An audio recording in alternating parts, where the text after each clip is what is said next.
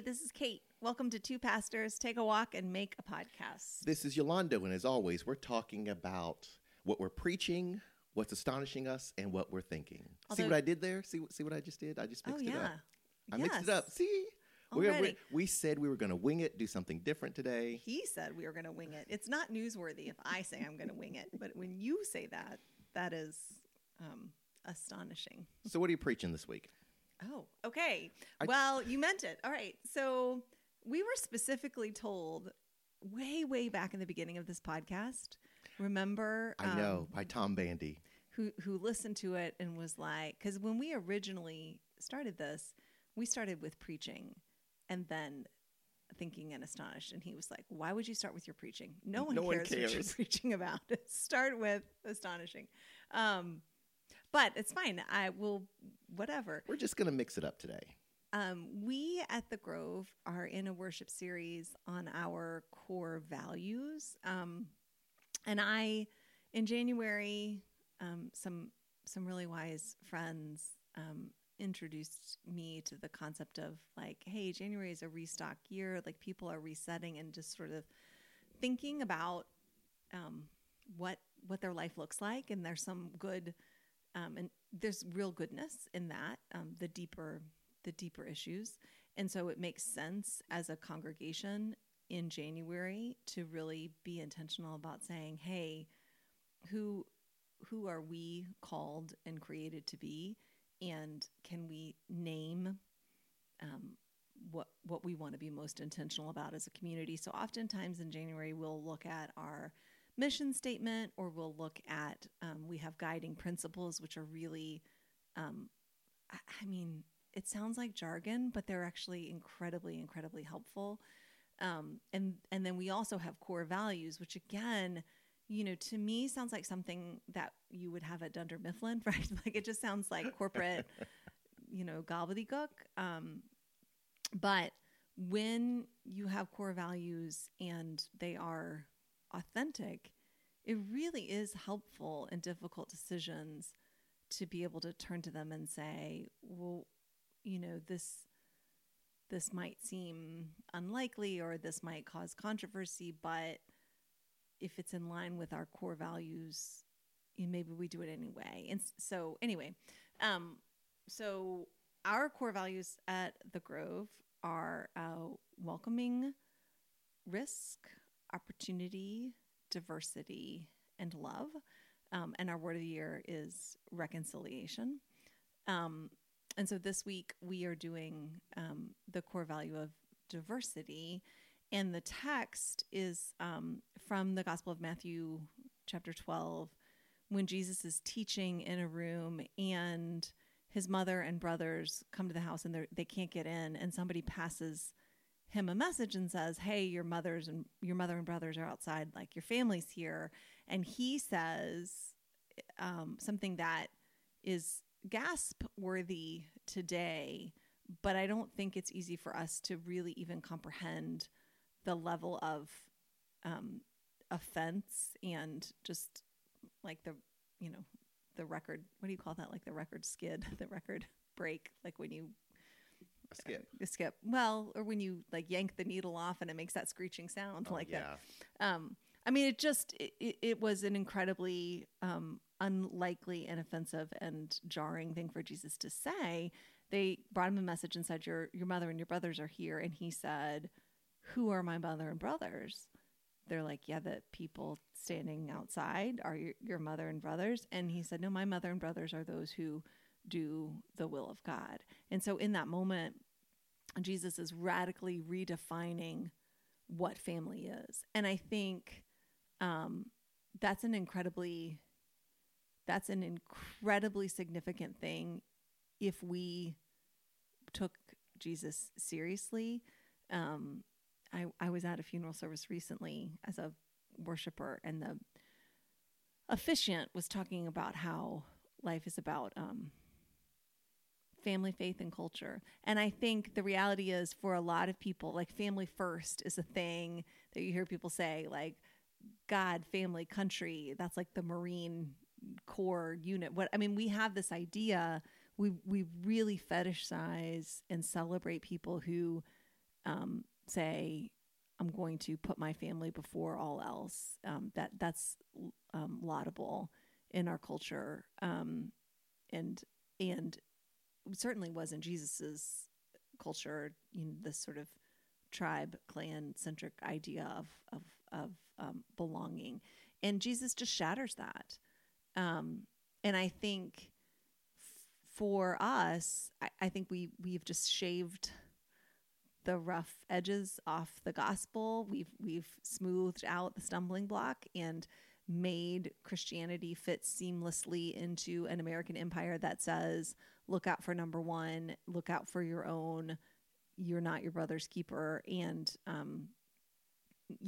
instead of recovering the radical truth of the gospel, which is Jesus's healing and restoring the fabric of the human family, and that in Christ we don't lose our biological families. Although sometimes Jesus is very clear about saying, like, yeah, my word divides.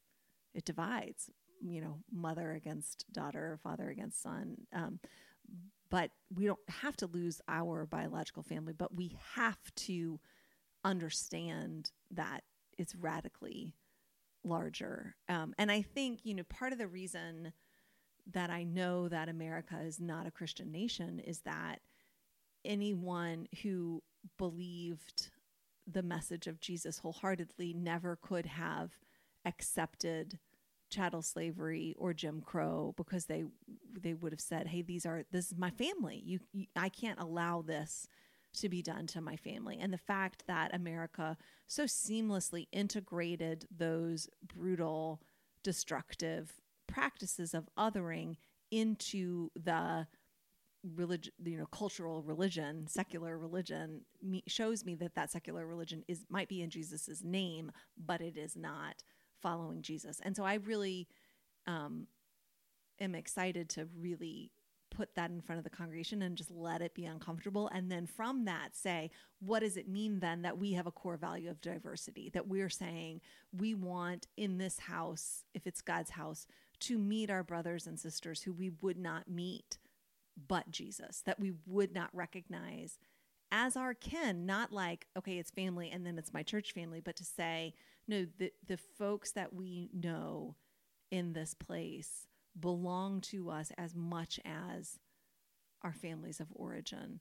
and just all the messiness of that. And I think it's incredibly challenging because it means, we have to really wrestle with the inequities that exist within our communities, and also it helps us understand how we have to deal with conflict and discomfort, to be able to say, hey, this is family, and growing and learning, forgiving and seeking reconciliation. That's something that healthy families do. So, yeah, that's good. One of the things I'm reminded of as you talk about what you're preaching is that in the first century, to decide to follow Jesus, to decide to become a Christian meant a break with your family, whether you were coming from a pagan Gentile context or a Jewish context. When you said, I'm going to follow Jesus, oftentimes that meant rejection. And so you had to then join this or rely upon this community of followers of Jesus who, especially like in the city of Antioch, they were a diverse group of people. And I think we lose that in our context, because today to decide to follow Jesus, in some circumstances, I think it means leaving or being rejected by or conflict with your family of origin, but not, I think that's pretty rare. Yeah. Well, I think a lot of times, and you and I are people who were not, as children, raised in a, quote, Christian family, which is not a dig at our parents. We had great parents. Just worship was not a part of our daily life. And our parents didn't say, hey, here's what we believe about God, and we really want to share that with you. And that we weren't raised to be Christians. And I think it's really interesting because I longed for that as a child, to share my faith with my family. And I definitely, as a parent, one of the things I really, one of the most precious things that I have that I want my children to inherit is my faith in Jesus and my life with Jesus. And also knowing that I can't control that. Like I can't pass it down to them like a valued book, or that's just such an interesting thing about what it means, just the role of family in Christian life, and what's a right and healthy and mature understanding of how you love your family, with whom you share Christian practice and belief, and with whom you don't. And I think one of the things, and it's only Tuesday, but one of the things I'm really interested in is how much how much our understanding of family and our expectations about family in common Christian life have, without our awareness, shaped our understanding of diversity. Like like if the cultural understanding of family and the cultural understanding of diversity are opposed, right? Like you're either with your family where everyone's like you, or you're in a diverse setting where people are unlike you, so they're not your family. Like if these things are diametrically opposed in typical American culture, then what does it mean to be in the body of Christ, where family is not only in opposition to diversity, but really only in a diverse setting can you uncover and recover the wholeness and fullness of your family. Yeah, part of the challenge for us in our time is that we understand family apart from community. Yeah. So it's when we think of family, we think of home, castle, protection, separate from everyone else around us, right? Instead of our family is a Lego piece in a larger community, and that community is a diverse one. Mm-hmm. Well, and I think also, I mean, and when, for decades, if not more, church planters were taught, if you're going to start a new church, look at a map. Where are the people mostly alike? Where are the people moving? Yeah. And you start a church of people who are economically, ethnically already alike. And that's the way to grow a church. An affinity group, yes. Mm-hmm. I mean, I think what also is interesting is, as much as there are understandings of diversity that I think are unhelpful, or a lack of familiarity with healthy, diverse communities. And I would argue that most Americans have a scarcity of flourishing, diverse communities, right? Like they might be in diverse communities where they don't feel safe or welcome or valued, or they aren't safe, welcome, or valued. It's hard to find models for what a flourishing and healthy, diverse community looks like in any context. I also think it's hard to find models, or even imagine, or even talk about, like, what does a flourishing and healthy family look like? Like, what is that? Because I'm thinking about, just a lot of the models we might see in entertainment are usually explorations of dysfunction. I'm thinking about things we see in the news, like the scandal about people pulling strings to get their children into universities, and that there's this idea of, like, well, when you're in a family, it's actually a betrayal if you don't do everything in your power to give your family, your in-group, an advantage over outsiders, right? Like that's just part of the ways that we can think about what family is. Or like family means never having to say you're sorry, or family means, even if someone in your family does something wrong, you would protect them, you would cover for them, you would, so I think that is the other part of the issue, is we see family as diversity is antithetical to family, and also our concepts of family are not healthy. Like I don't, or we have this very hierarchical model of, a family is where there's a chain of command that's clear, and certain people are in charge, and that's how you find piece, or, a transactional, like you're a parent and so you have children and your children owe you X, Y, and Z. And if they don't do it, then they've betrayed you. Like there's just lots of models that are kind of in the water all around us that I would argue are not at all healthy. And ironically, even as Jesus is saying in that room, who are my mother and brothers, I would argue clearly, to me, even especially if we focus on Mary, mother of Jesus, seems to actually have, in my unexpert opinion, a really healthy, like mothering family relationship with Jesus, in that she loves him. She loves him beyond her understanding of him. She, he's out there doing whatever, and she's there. She's with him, not controlling him, not manipulating him. And so I think it's interesting, even as there's sort of this pseudo denial, that it's a really looks like a healthy family system, to borrow. Yeah, when I think of families in the New Testament, like texts that might apply in terms of preaching about families, all of the one anothering passages in the New Testament come to mind. Love one another, be kind to one another. And I have to confess, I don't preach those very much. Yeah, and nor do I think a lot of times, just in living out my life as a member of a family, we do a lot of, don't do that kind of talk without sort of the, like, hey, here's who we are. Like, here's how we talk. Here's how we, and I'm sure I've talked about this. Oh, go ahead. I really love that, because now we're talking about creating, building, deepening culture. Because ultimately, when we talk about our Christian communities, we're talking about living into a culture that is, at the end of the day, the way of Jesus. In the kingdom of God. And that takes intentionality. And that is Jesus's definition of family, right? Mm-hmm. Who are my family? Right. Not necessarily limited to the people I share biological, matter with, but people who are part of this common spirit-formed culture.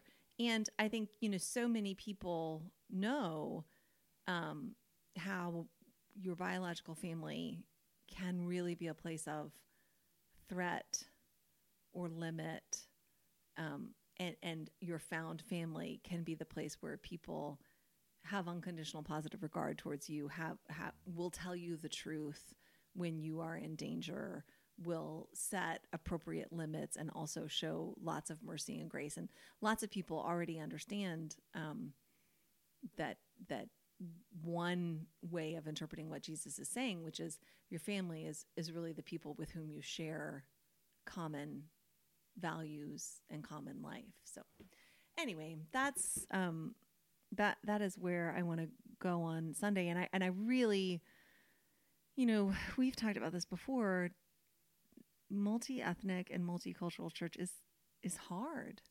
Very. And I think and we've been told, if it were easy, everyone would do it. But I think one of the things that I hear people say a lot is, and I see it, people feel more comfortable and intuitively connected to members of the community with whom they share a common cultural background, right?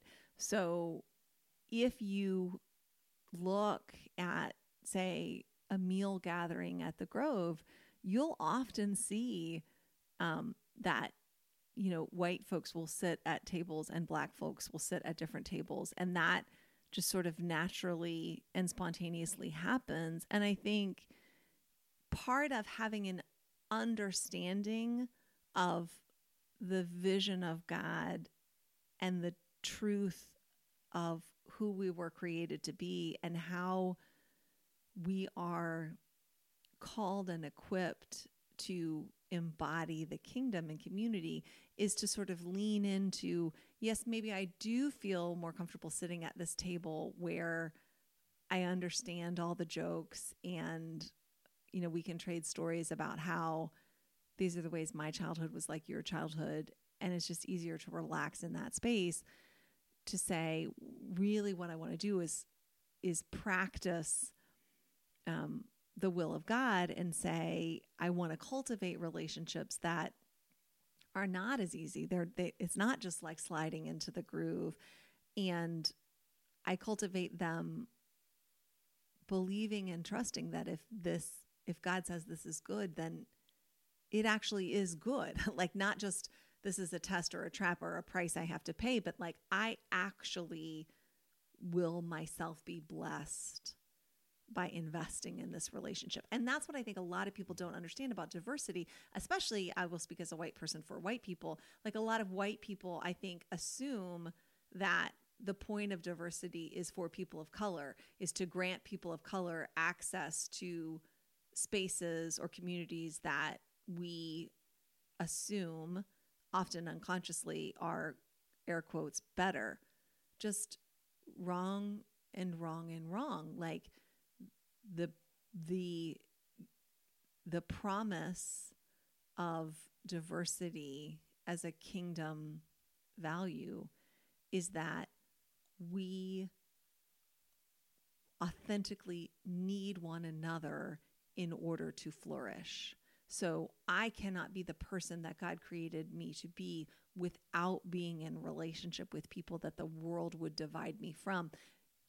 Not because I have gifts and values to impart to whoever is in the category I'd call them, but because I have areas of God created lack that are meant to be filled by the gifting of folks who are unlike me, either through, experience or, or their gifting. Like, that's the sort of Corinthians 12 idea. And so to really lean into like this, being a part of a diverse community is not something good I am doing for God, but something good God is doing for me. Yeah, as you were speaking, a place in Scripture came to mind, Philippians 2:2. The Apostle Paul writes, "Then make my joy complete, being like-minded, having the same love, being one in spirit and of one mind." And my thinking is that wherever you are on the journey of becoming diverse community, it's okay, because you never arrived. You're always becoming. So enjoy where you are, right? If you're under the same roof, different tables, you are where you are. But you are becoming something more, because we never, I don't know, I say never, I don't know if we ever get to the place where we are totally of one mind, one heart, one spirit, but we are growing in that direction. Right. And I also think we need to have right expectations, right? Like, I think sometimes we are like, well, I've been at this church for 3 months and I don't really, I feel like, we are the inheritors of literally centuries of history of white supremacy and discrimination. And so to walk in and just be like, well, once I've been here for 2 years, all divisions will be overcome. I think the truth is, for me, I have a much greater awareness of my unconscious bias and internalized white supremacy now than I ever did before, when my significant relationships were mostly with other white people, right? Like, when I was mostly in relationships with other white people, I could just live under the illusion that I was unlike any of those problematic white people. And now that I have been blessed and people are so gracious to be interested in being in relationship with me and risking relationship with me, I am more aware of just thoughts that flit across to my mind or emotions that I have, and I can notice them and just be like,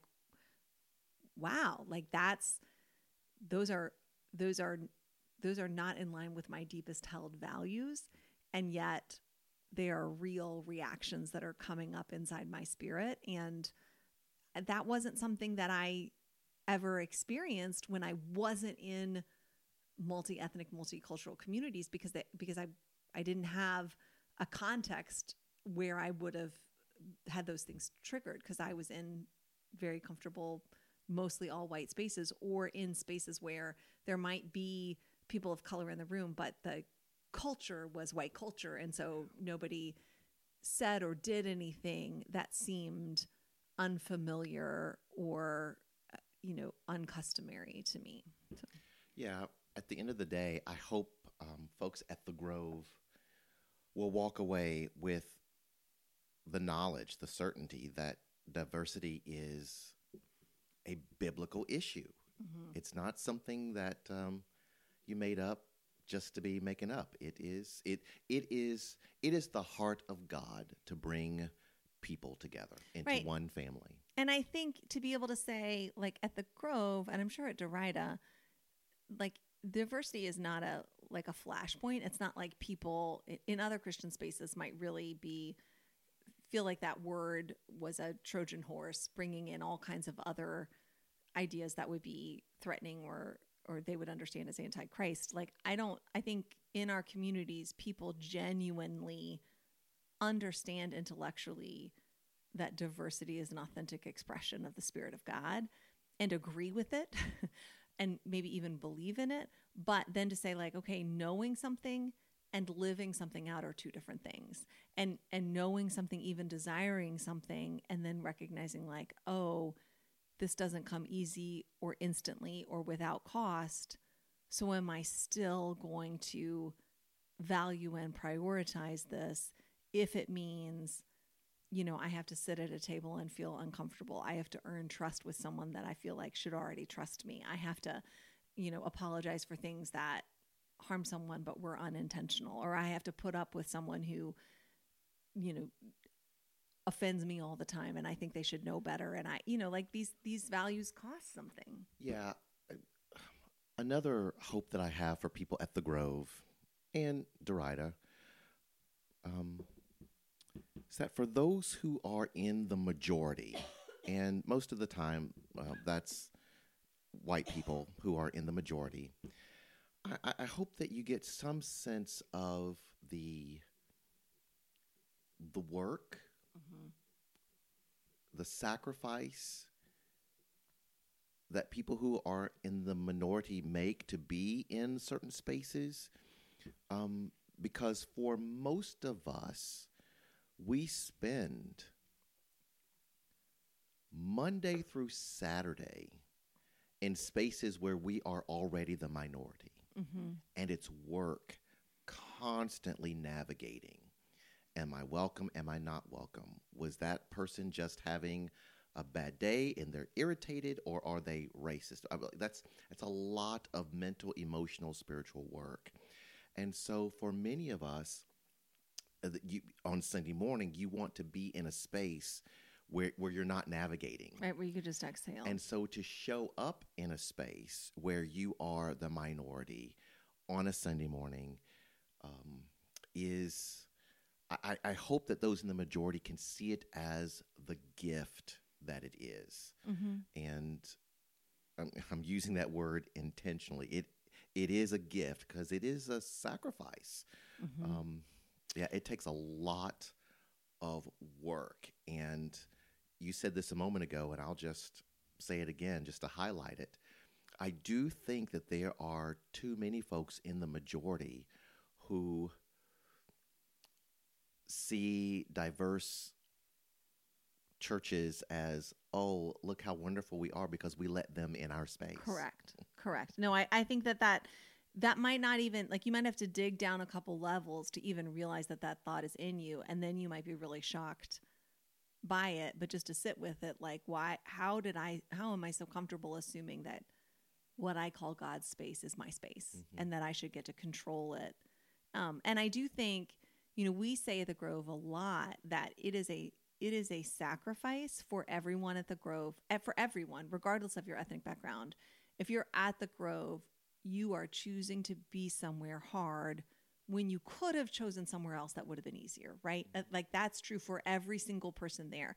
But what I think is different, and that you just alluded to, is for many white people in our community, church might be the one place that is challenging all week, right? You might feel comfortable in your grocery store and comfortable in your workplace and comfortable in your school, and then you go to church and it's challenged, but it feels like a good challenge or a holy challenge or whatever. But for people of color in our community to say, you have not added one place of discomfort to your life, you may have sacrificed the one place of unconscious belonging that you knew in order to come and be part of this community. And that's just a different, I mean, we all have different burdens that we bear. But I think just an awareness, I think it's really important for people who are in the majority culture in America, so that would be people deemed white, to understand that it's not a sacrifice for white people or a cost for white people to be in the community, because it is and it does, but it's not the same as the cost that others in that community might be bearing, that we might just presume and not even notice. And I think also your other point is the same, that like to the extent that white people sometimes at the Grove and are like, and I mean, I hear people say this, like, do people not like me because I'm white? Do people not trust me because I'm white? Will anybody ever really want to have a deep, authentic relationship with me because I'm white? Like, can I risk sharing when I feel hurt because I'm white? Like, that's all real. And please understand that perhaps is a little bit like what it feels like to be a person of color in other spaces all the time.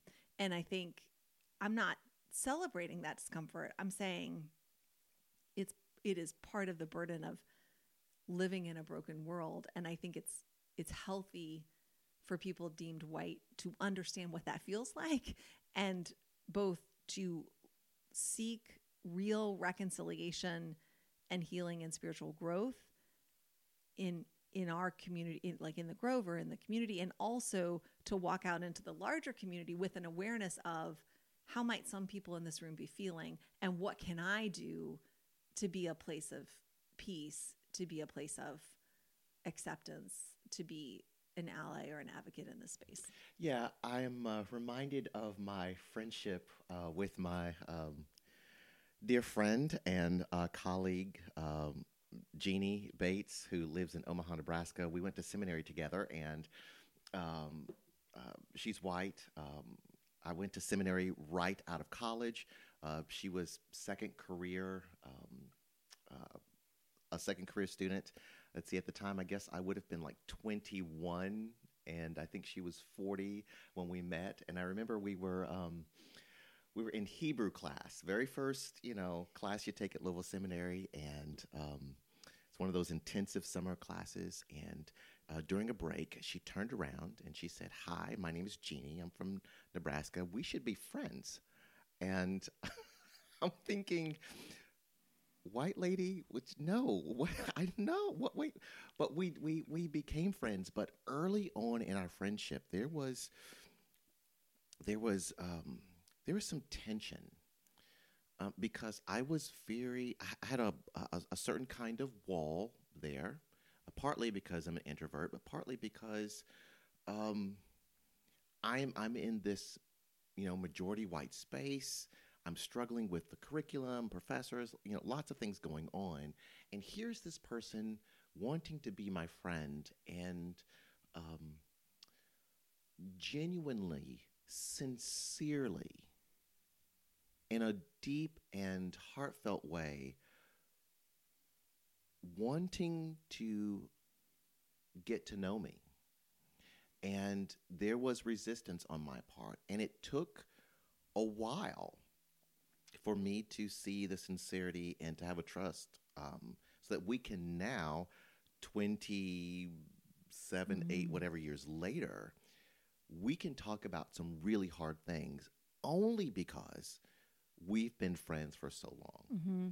And it just takes time. And I think that's my point. If you are thinking diversity, multi-ethnic relationships are, add hot water and stir, you are mistaken. And so for those white members at the Grove who are asking, will I ever get to the place where, yes, but it's a journey. You don't have to push it. Enjoy where you are on the way to where you're going. Right. And I think the reality is like, look, you can't walk up to someone, and I don't think this is what Jeannie did.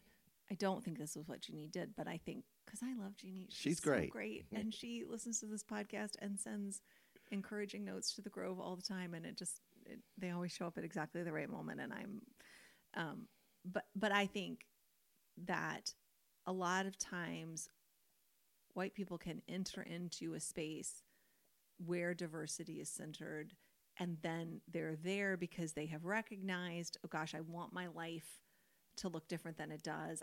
I want to have different kinds of friendships. I want to have different kinds of connections.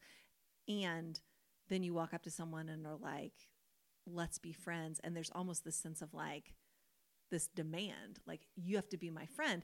And the challenge of that is it can come off as kind of, like colonization, like you owe me friendship, right? Like the reality is friendship is, you can't demand it of someone. You can build it, but it has to be mutuality. And I think, Jesus said, I no longer call you servants, I call you friends. And I really do think that the Holy Spirit, like friendship is a sign of the presence of the Holy Spirit in a place. So I just think that's how the Lord moves and shows up, and I trust the Lord to do it. But I also think each one of us has to understand that we're not entitled to anyone's friendship, and that when someone gives us friendship or offers us friendship, it's a gift, and we can receive it with joy, and we can treasure it, and we can honor it, and recognize that. Just like if I give you a gift, you can't be like, well, I wanted a bigger gift.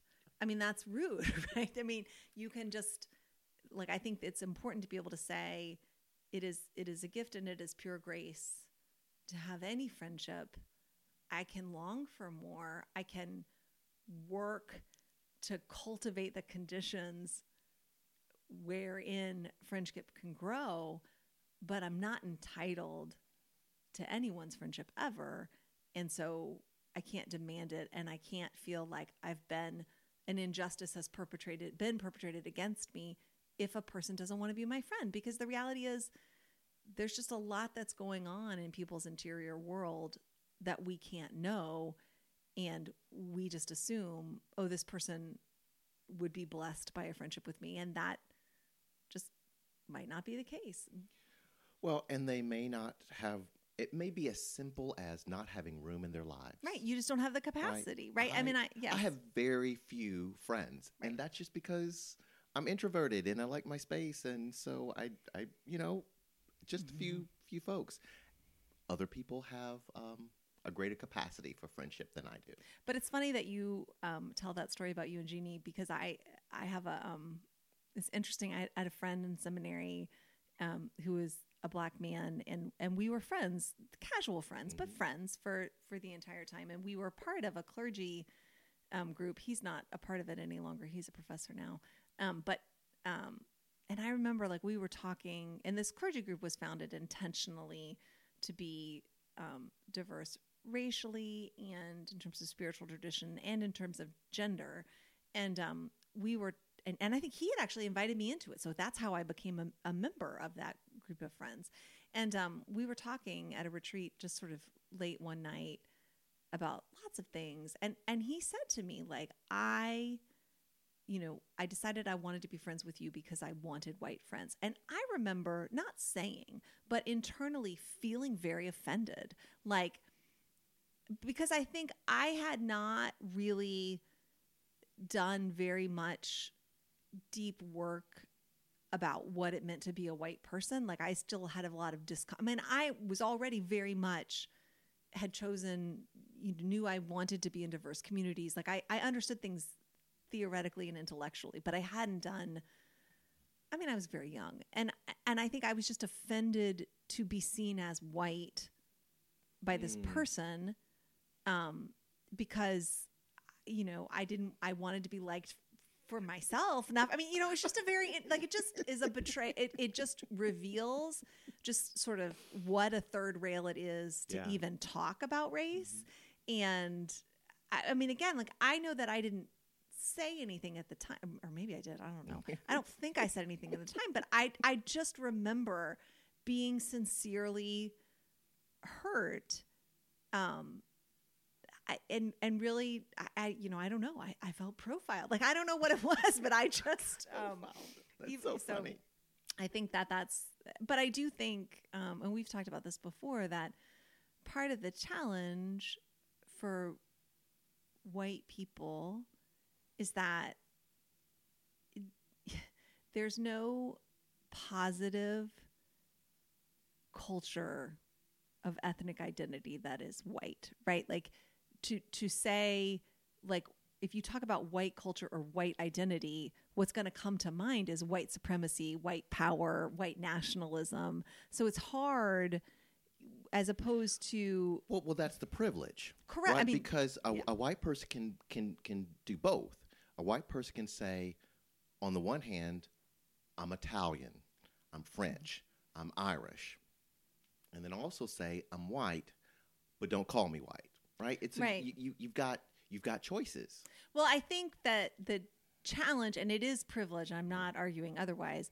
I think the dominant culture we don't see as white culture. We see it as just normalcy. And then when something is labeled white, it is usually an expression of violence or manifest injustice. And so, it's hard to cultivate an understanding of whiteness that you can claim as a white person without it being destructive to other people groups. And I think that's just larger work that the white community needs to do to say what.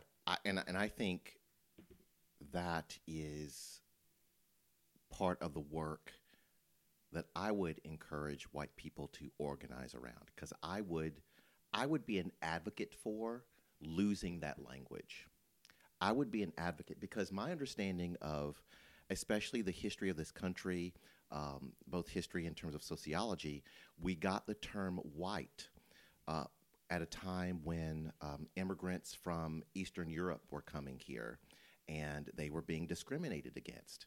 And so they were trying to decide how they could fit in with those from England and France, right?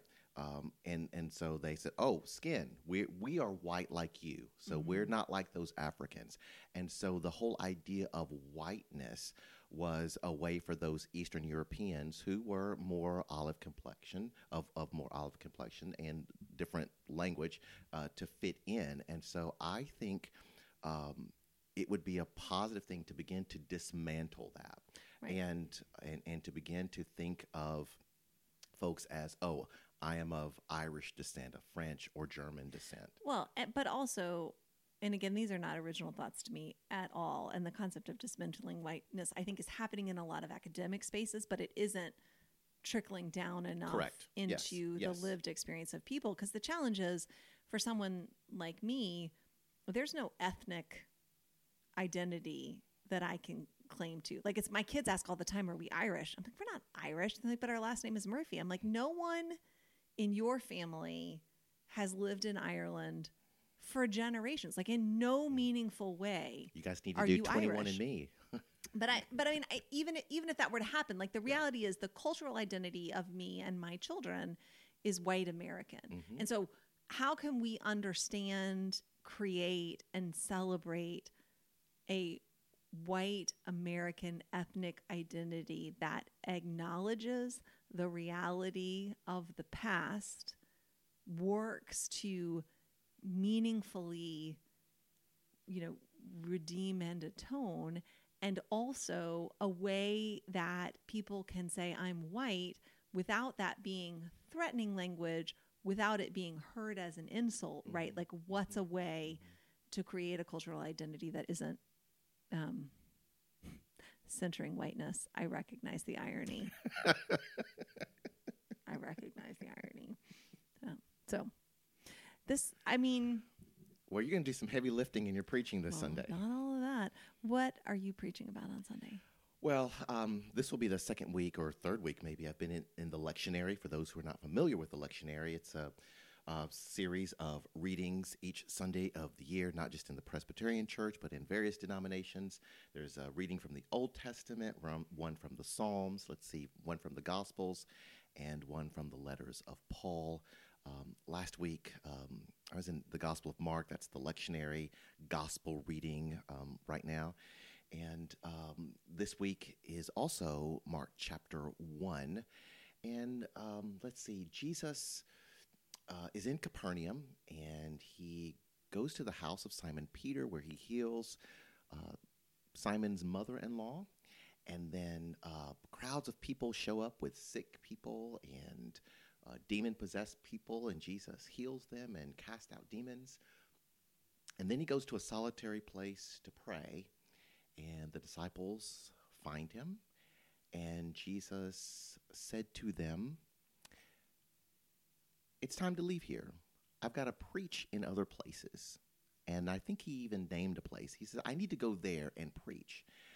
And I read that text last night, and what got my attention was the word preach, because Jesus says it twice in the text.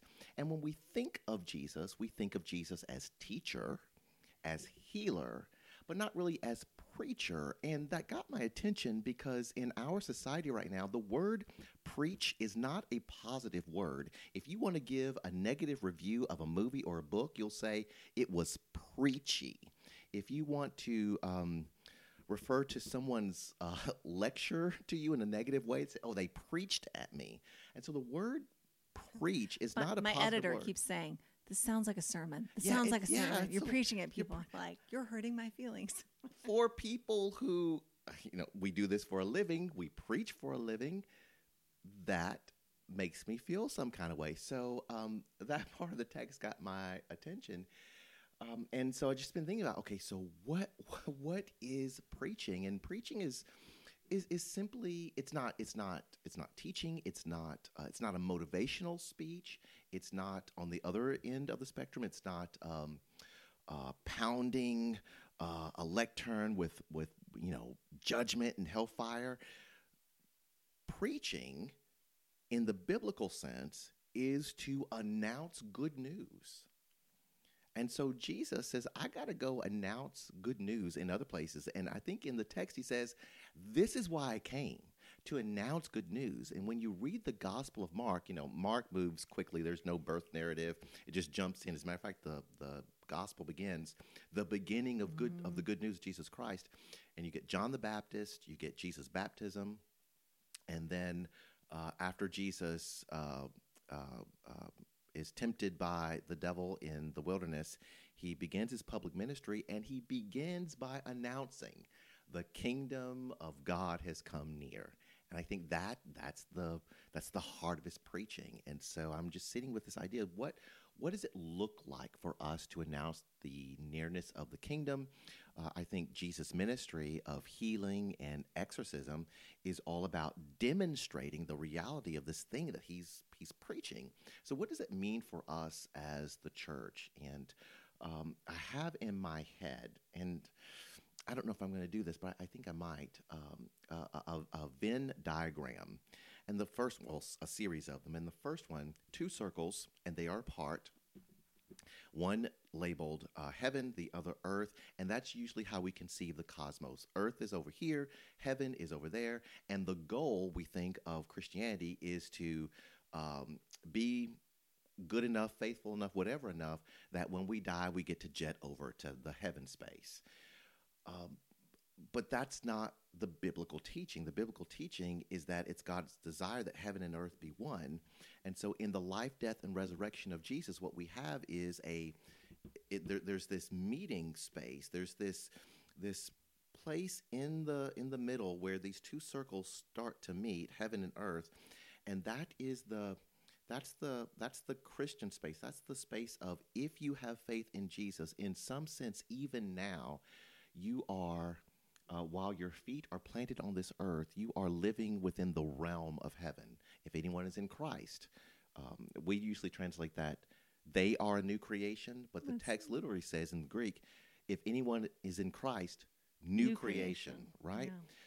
Yeah. And ultimately, last diagram, it's both circles on top of each other. So heaven and earth are one, and that is Revelation 21, new heaven and new earth.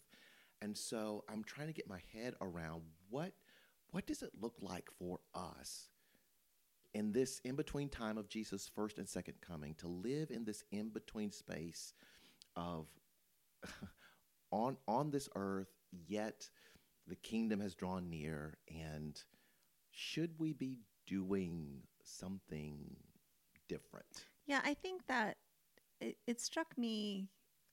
I am so grateful to the Grove, because that was the first community where I became, a weekly preacher. And so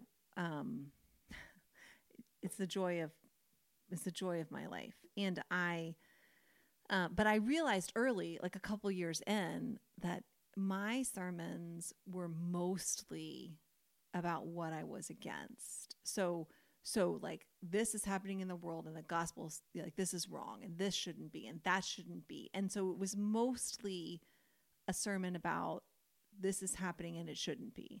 And I realized that it is much, much, much more difficult to make a compelling case about what you're for.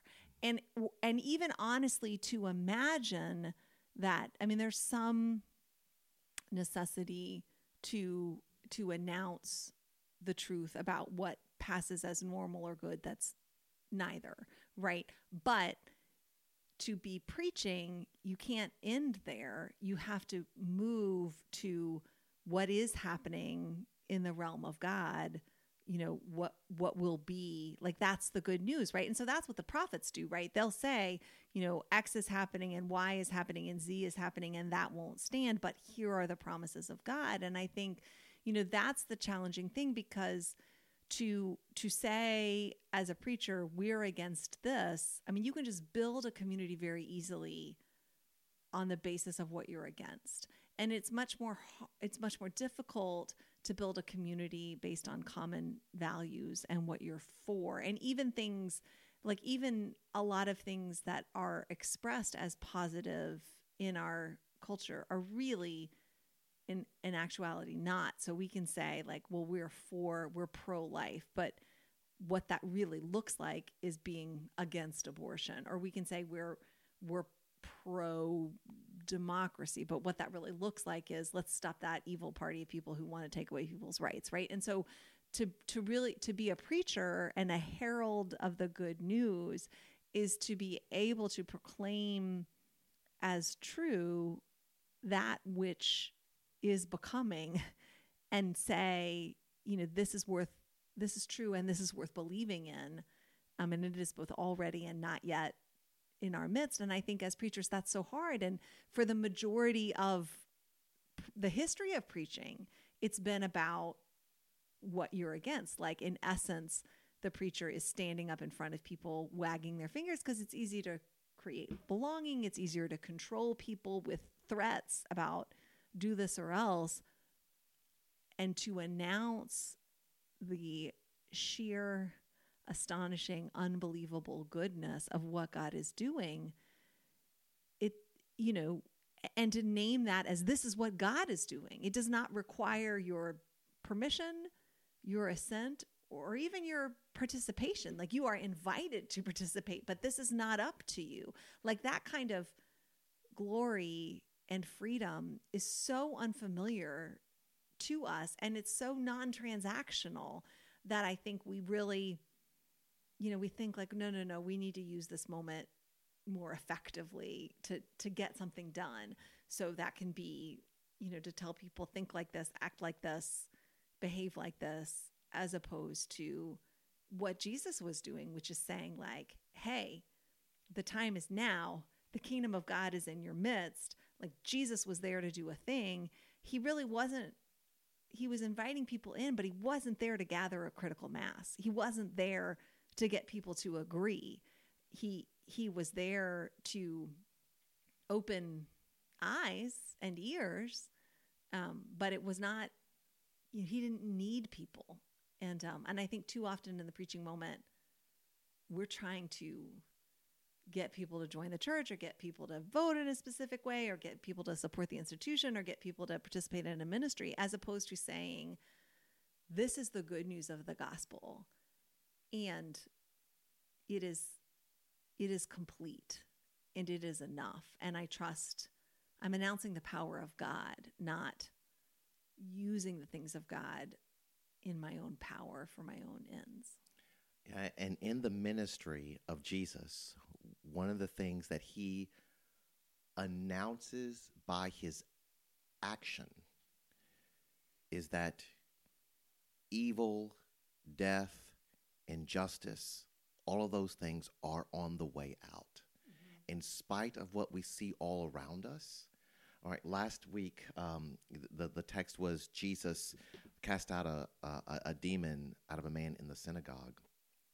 And one of the things I read about was, there were many exorcists in that day, both Jewish and pagan. But what they had in common was that they all went through these like long rituals to try to make something happen. And for Jesus to simply say, be quiet, come out of him, people were astonished. They said, wait, what kind of authority is this? So Jesus' ministry of healing and casting out demons is part of his announcement, his preaching through action. Oh, that all of those things really are truly on the way out.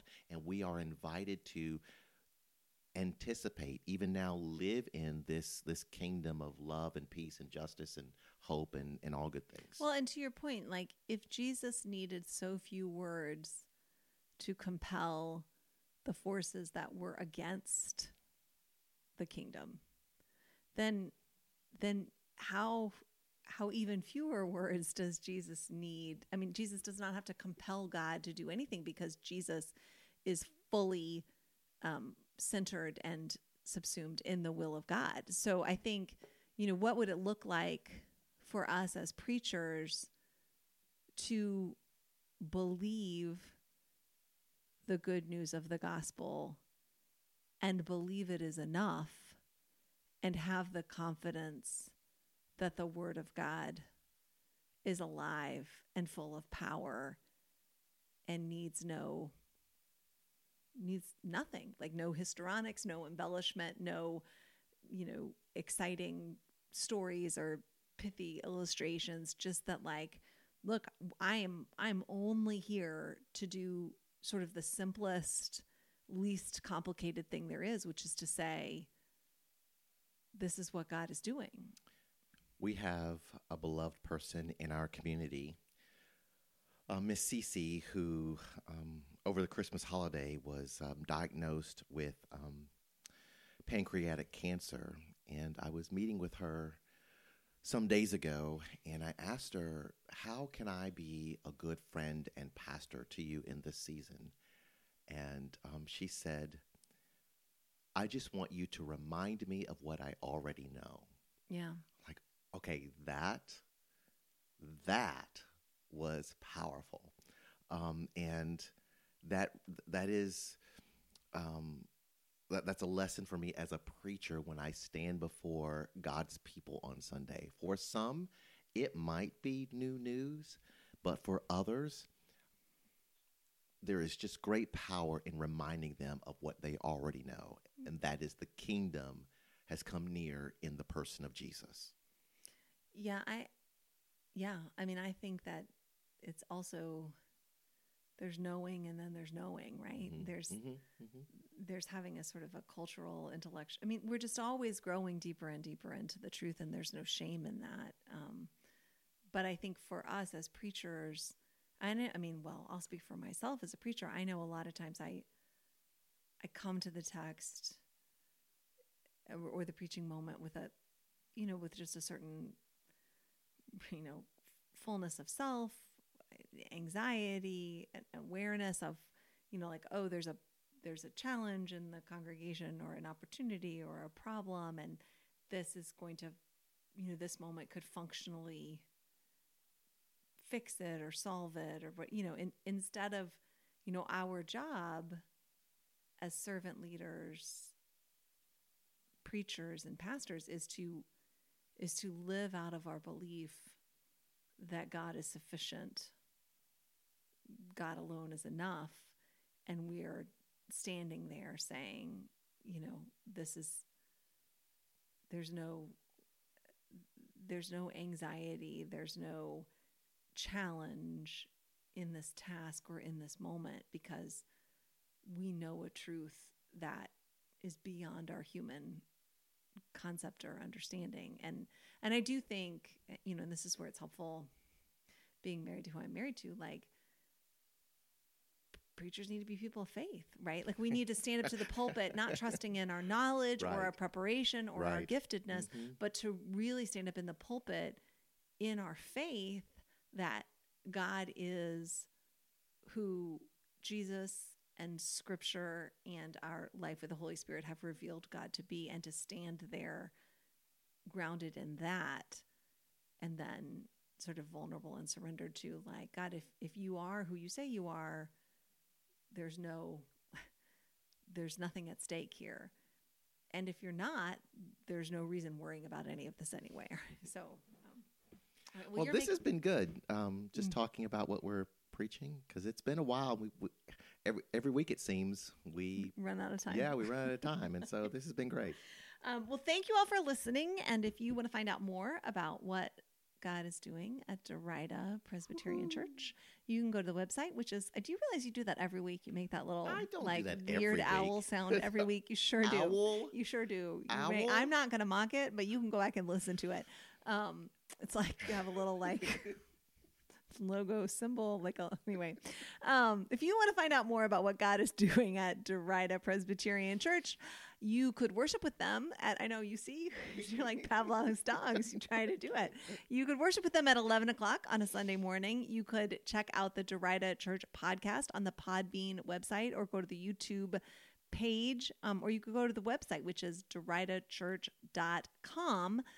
You can look for the logo, which is it's a stained glass window with a descending dove, and you should do that. I was going to say something else, but it's just lost. And if you want to find out more about the Grove, you can go to the website, which is thegrovecharlotte.org. You can check out the YouTube channel or the podcast for recent messages.